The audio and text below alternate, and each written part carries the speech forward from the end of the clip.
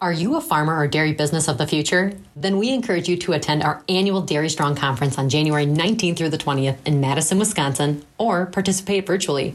Dairy Strong brings together a wide variety of management philosophies and shares innovative ideas with forward-thinking farmers and dairy businesses to explore. Registration and sponsorship opportunities are available at dairyforward.com. Welcome to Dairy Stream, brought to you by the Dairy Business Association and Edge Dairy Farmer Cooperative, sister organizations that fight for sensible dairy policy in Wisconsin and Washington, D.C. Dairy Stream focuses on issues affecting the dairy community and our customers. Hi, I'm your host, Mike Austin. Well, welcome back to Dairy Stream. You know, more and more farmers are joining the conversation around regenerative agriculture is really the best way to manage the land for environmental, animal, and human health. And today we have an excellent guest to talk about that. His name is Rick Clark. He's a fifth-generation farmer, a Purdue graduate in ag economics, who actually has won numerous national sustainability awards and has had decades of experience in conservation practices. He does farm 7,000 acres of 5-crop system, which includes corn, soybeans, wheat, alfalfa, and regenerative crops. And Rick, again, I want to thank you for being on the program with us today. During the first part of our Dairy Stream, we're going to talk about a systematic approach to reducing your carbon footprint and talk a little bit about some of the sustainability practices that are available. But before we go any further, could I just get kind of your layman's definition of what our regenerative agriculture is all about? You bet, Mike. And first of all, I want to say I'm honored to be here today and talk on this subject matter. This is very important, and I greatly appreciate you keep pushing this word and this message out to the public. So thank you very much for that, Mike. I appreciate it. This is very important because, as far as I know, there is not one standard definition of regenerative ag, and that's kind of a problem here. We need everyone heading to the same goal. With that being said, my definition is you need to take everything away. And what I mean by everything is all tillage has to disappear, all synthetic inputs have to disappear, and you learn to farm in a symbiotic relationship with Mother Nature, and you try to work with her and not against her. Now, that is a very extreme definition, Mike, and I would probably be willing to bend on that a little bit if we were to come up with a definition that's going to cover the masses, let's call it, across the whole farming sector. But today, that's my definition, because that's what we're doing. We've taken everything away. All right. Well, thank you for that. That gives us kind of a starting point for this podcast. And I want to ask you a little bit about the farmers themselves. Obviously, one of the buzzwords over the last decade or even longer is, our carbon footprint and how we want to kind of reduce that. So let's just start on how can farmers actually reduce their carbon footprint through using conservation practices? Great question. I believe this could be done by most of the farms in not only the United States, but in the world. There needs to be the implementation of no tillage practices, and you need to start adopting the use of cover crops. If you were to do those two things alone, you are going to see a reduction in fuel, a reduction in the chemistry that you're using, a reduction in synthetic fertilizer, a reduction in the release of CO2 into the atmosphere, and an increase of sequestering carbon and starting to actually grow carbon. By doing all of these things, you will start to shrink your carbon footprint. And I think probably another part to this answer would be, Mike, that I've seen that there's not a yield reduction when you start applying the 6 principles of soil health. So that's usually the first question I get asked is, how much yield am I going to lose? Typically, you might lose a little bit in year 1, year 2, but then you start to gain that back. And there are many instances where actually you can out-yield your old practices that you used to have with tilling the soil and high fertility.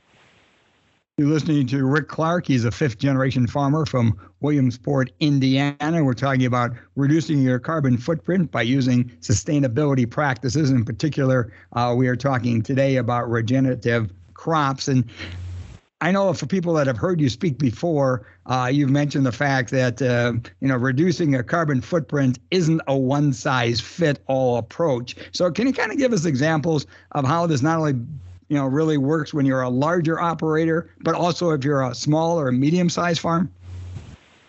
I was taught a long time ago how to raise soybeans into cereal rye when the cereal rye is at boot stage, which that's a growth stage of the cereal rye.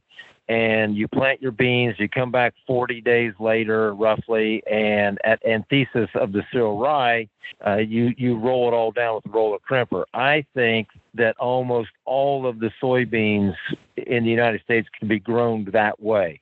Now, if you were to take this approach, first of all, Mike, we can't just jump right in and expect this to happen. Mm-hmm. Several things have to be in place first. There has to be people willing to train these farmers on how to do these things, because these are all processes they're unfamiliar with. And then the second big hurdle to cross is there won't be enough cover crop seed to handle this many acres at once. So we've got to look at this as a big grand scheme, and how can we conquer this over several years. And if we were to get a farmer to that point of where he was growing soybeans and cereal rye, we can just about eliminate the use of a burned down chemical. So now we're starting to work toward building soil health, because we're starting to reduce that chemical load on those acres. And now you're at a point where you are going to go out and scout your fields. And there may be some situations, Mike, where you may not even post-spray because that cover crop has done such a nice job of suppressing weeds. And then there may be cases where you have a leakage of weeds coming in, and you go out and you either spot spray or you do a reduced rate of spray. So all of these things I've just talked about are going to reduce your carbon footprint and get you on the road toward starting to build soil health. Just a side question on that. I know I've noticed over the last decade or so, many more acres have now developed and are starting to use cover crops, and although there still are those that need to join the parade. But from your perspective, if you're looking at your timeline, how far up that timeline are we now by saying that we are seeing, X amount of producers or X a percentage of producers that are using cover crops? I like the trajectory that we're on. I believe it's regionalized, let's say. Right. So, for example, there's a pocket in Iowa where it's almost becoming a competition on who can do more cover crop than the next guy, but it's a fun competition. Everybody's involved. They're building community. They're bouncing ideas off each other. That's the type of progression that we need. We need those pockets. Let's say that pocket is 5 counties today, and tomorrow it could grow to 10 counties, and then it grows to 20 You bring up I didn't mean to interrupt you, but you're bringing up a good point on the fact that if this is going to be successful, you're really going to need to form these communities and get like-minded people to realize, this is a direction that certainly is going to benefit them both financially, but also environmentally. That's exactly right, Mike. I mean, we cannot do this by ourselves. We need everyone as a collective to be bouncing ideas. And then you need folks like me to come onto a podcast like this, be totally transparent, and let the people know what's working and what's not working. I mean, if you come and listen to me speak somewhere, I can shave off about 5 years of grief, because I'm going to tell you most of the things that I've struggled with over the years.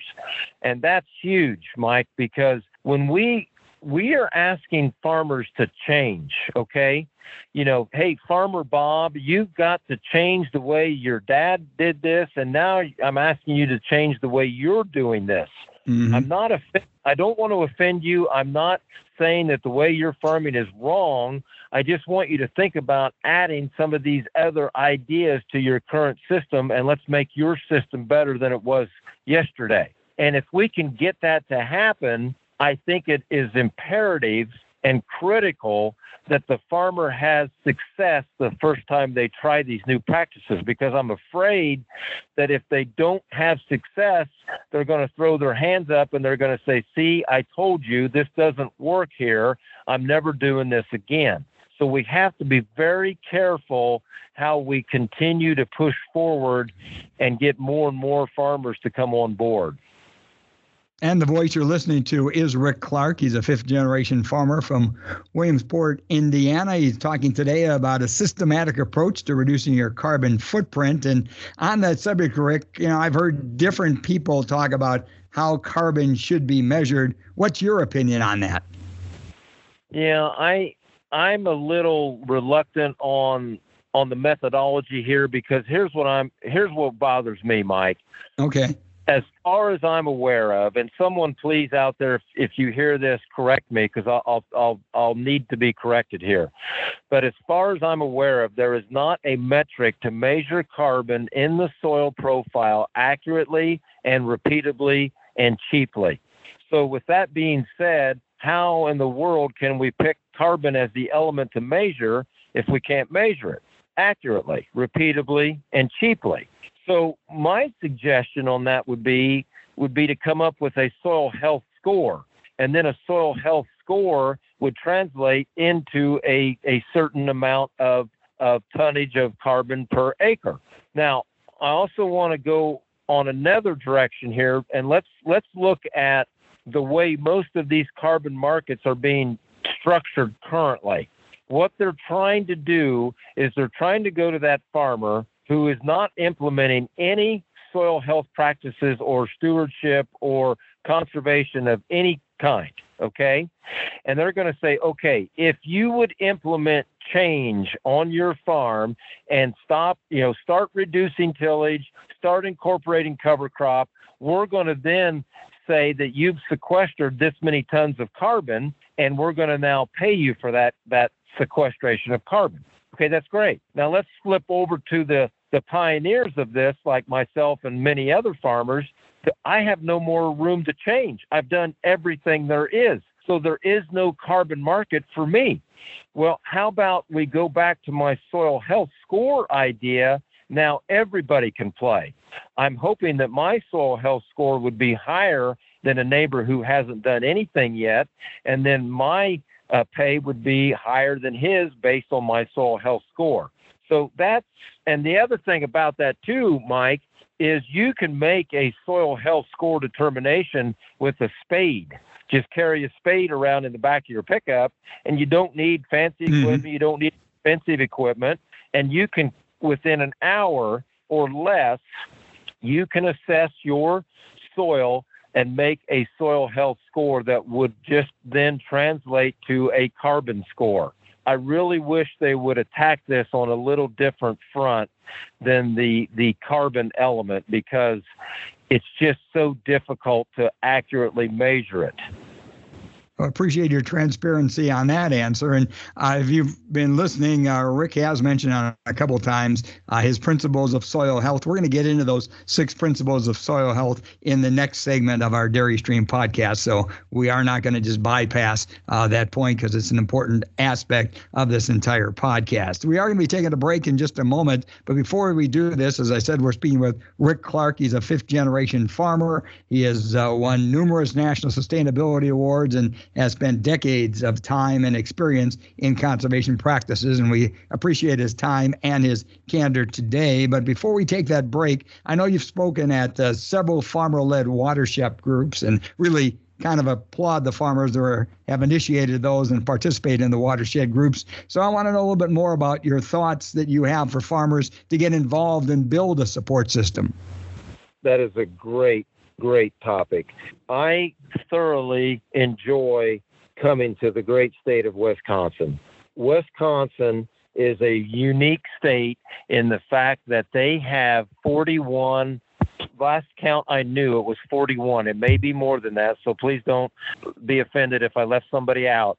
But the last I knew, there were 41 farmer-led groups. So let's go back to my earlier comments, those pockets, those regions.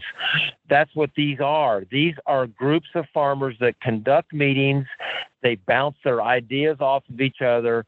No one person is heading in the same direction. They're going in 10 different directions. That then is going to get the answers quicker to what works and what doesn't work.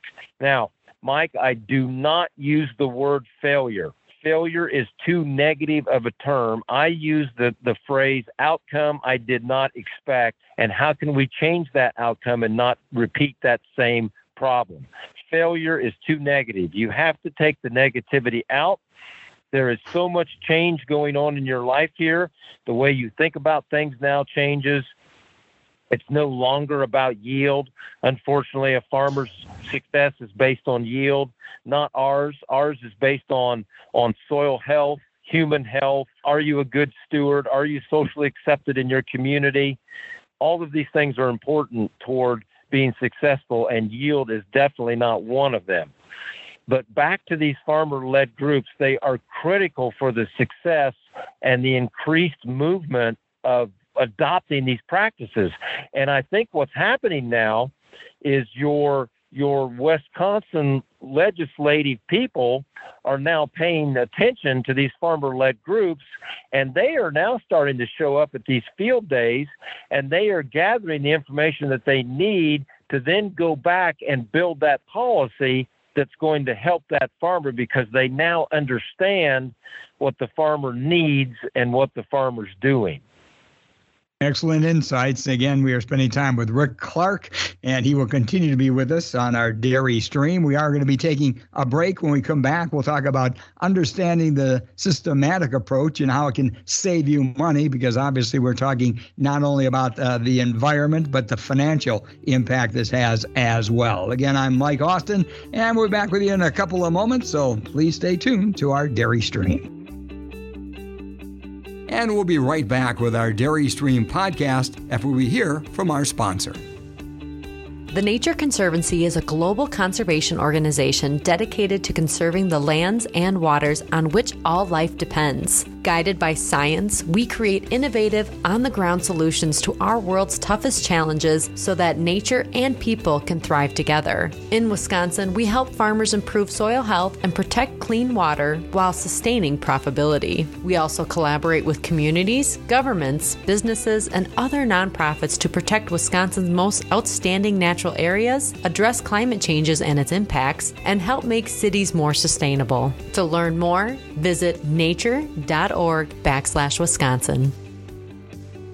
Well, again, thanks for being with us on Dairy Stream. It's brought to you by the Dairy Business Association and Edge Dairy Farmer Cooperative. Our guest today is Rick Clark.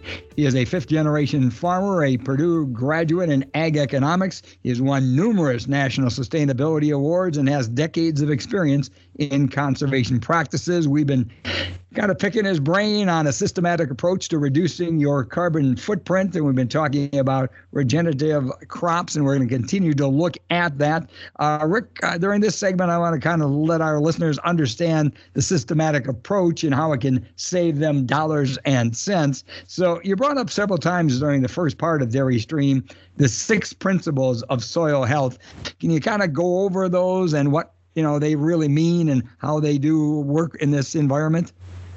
Number one, probably on my list, is the reduction of tillage, and I have totally eliminated that tillage. I think it's reduced disturbance. Number 2 would be keeping the ground covered with a living root, a cover crop. Livestock integration, and I think that's a bonus. In the state of Wisconsin, there are so many dairies there. I would take a dairy and I would bring those spring heifers out. You're raising to then bring into that milk herd at a future date. I would have them grazing across the farm and bringing in the nutrients they need that way, instead of mowing and baling hay and bringing that to them, take them to the nutrients, and then they're spreading their urine and their manure across that field. It's just a huge bonus to have those cattle there if you have that capability. Another one of these principles that I think is very important is context. This one has been added recently, and the context is important because, Mike, we're talking about, I live in West Central Indiana, so just so everyone has a reference of where I'm at, I am straight east of Champaign, Illinois, and straight west of Indianapolis, Indiana.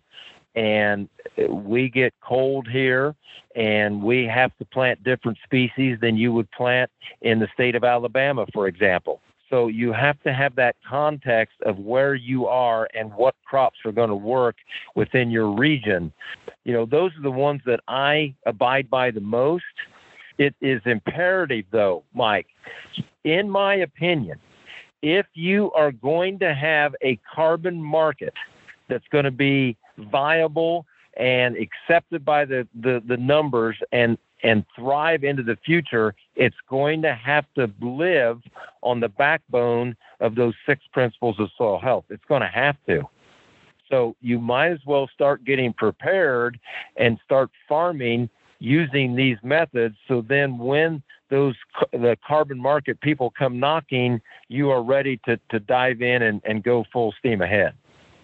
All right, well, thank you for that. I like the idea that you don't use the word failure in your vocabulary, but I think we also know that, when we're talking about this new road we're traveling, there's always some bumps in the roads and some challenges. Right. So what advice do you have for overcoming these potential challenges?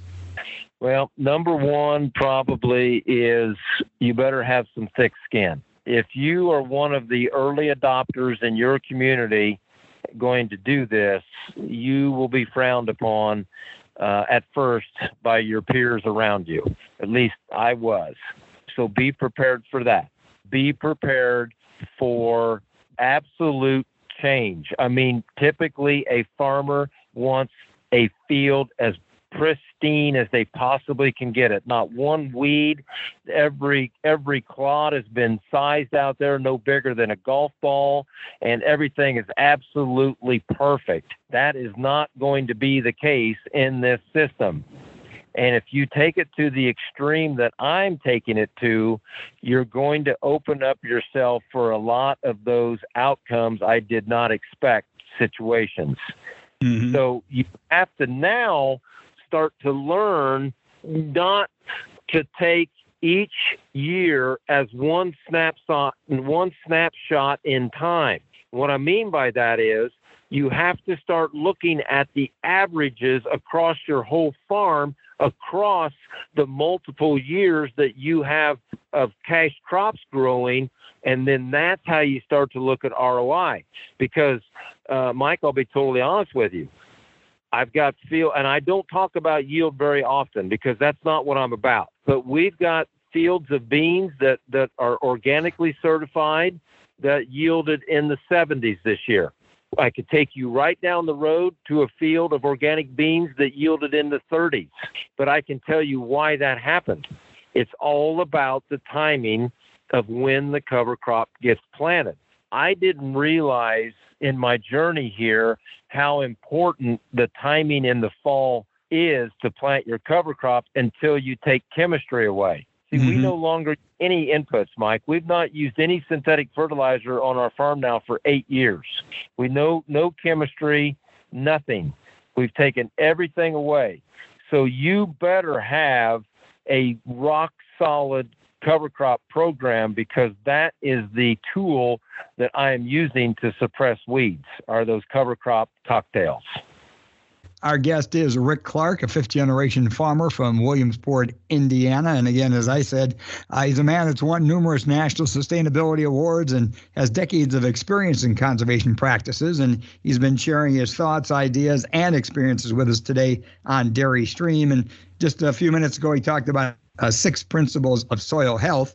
Obviously, we're looking at enhancing the environment and the habitat, but we're also looking at making this financially viable. So on that point, Rick, let's talk a little bit about, how does this process really reduce input costs? I think some jump right up in front are pretty obvious, but again, where can farmers save money when we talk about regenerative crops?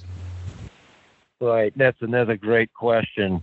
You know what, Mike? Now is an excellent time to talk about this. I mean, our world seems to be in a little bit of chaos right now. Our supply chain has been massively disrupted. I'm hearing horror stories that The synthetic inputs that these farmers need for next year's crop have just gone up in price. Some have tripled in price. So now when you start to look at what these inputs cost, and now you relate it back to my system where we've taken everything away on the acres that we're farming, and I'm now comparing our savings to current prices, we are saving somewhere between $1.4 and $1.6 million a year in input savings. To me, that is huge. So, okay, Rick, are your yields as good as they used to be when you dove into this organic? No, they're not. But I have higher prices that I'm working with.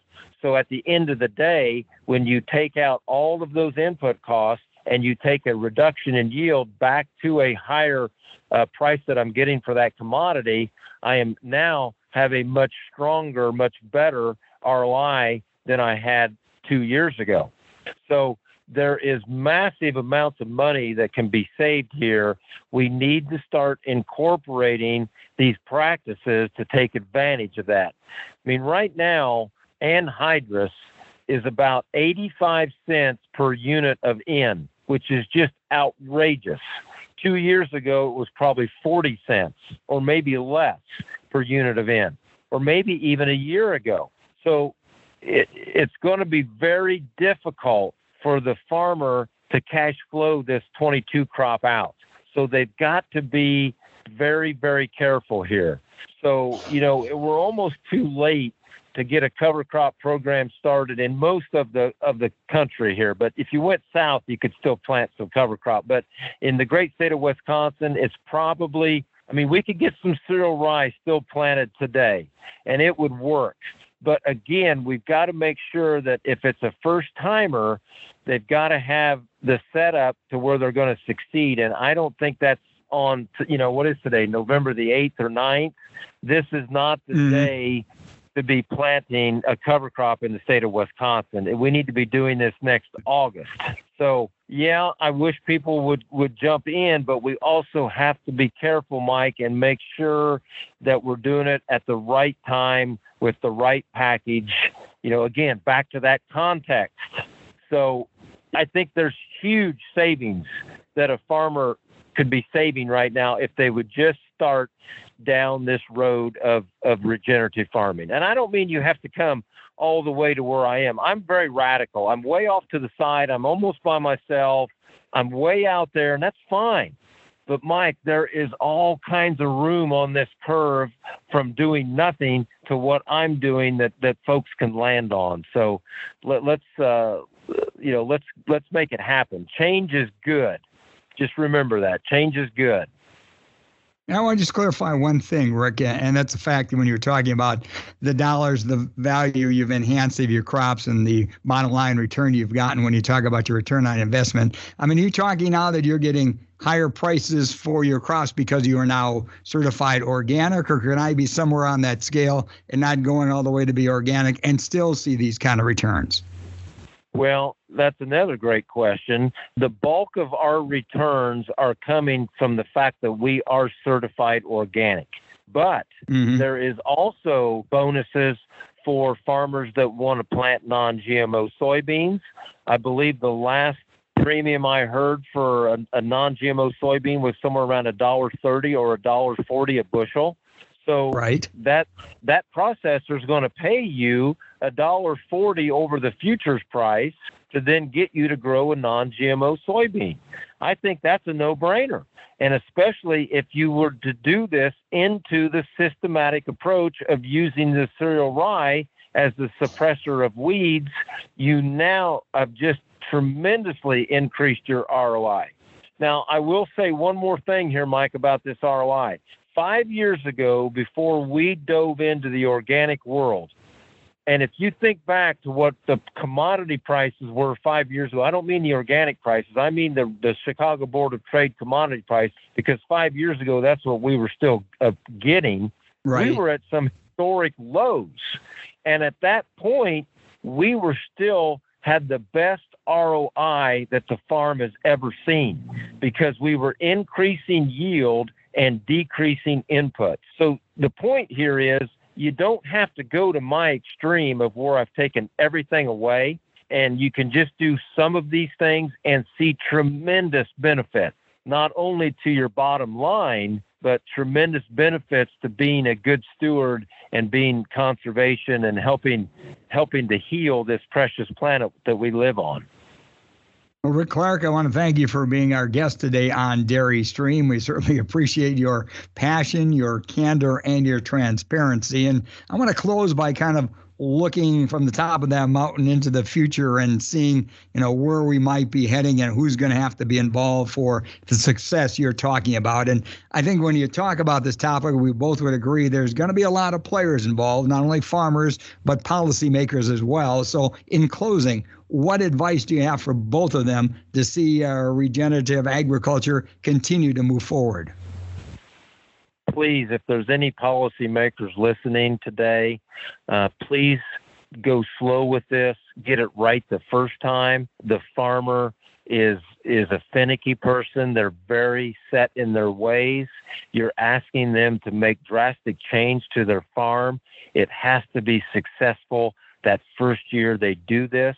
The programs have to be structured in such a way that they are financially going to make it worth their while to implement these 6 principles of soil health.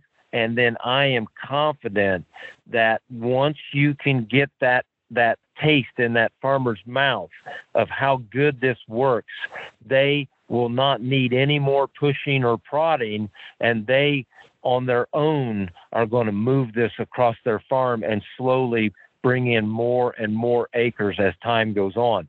We just have to get them started in the right direction. So please, please, please get this right the first time. That's all I ask.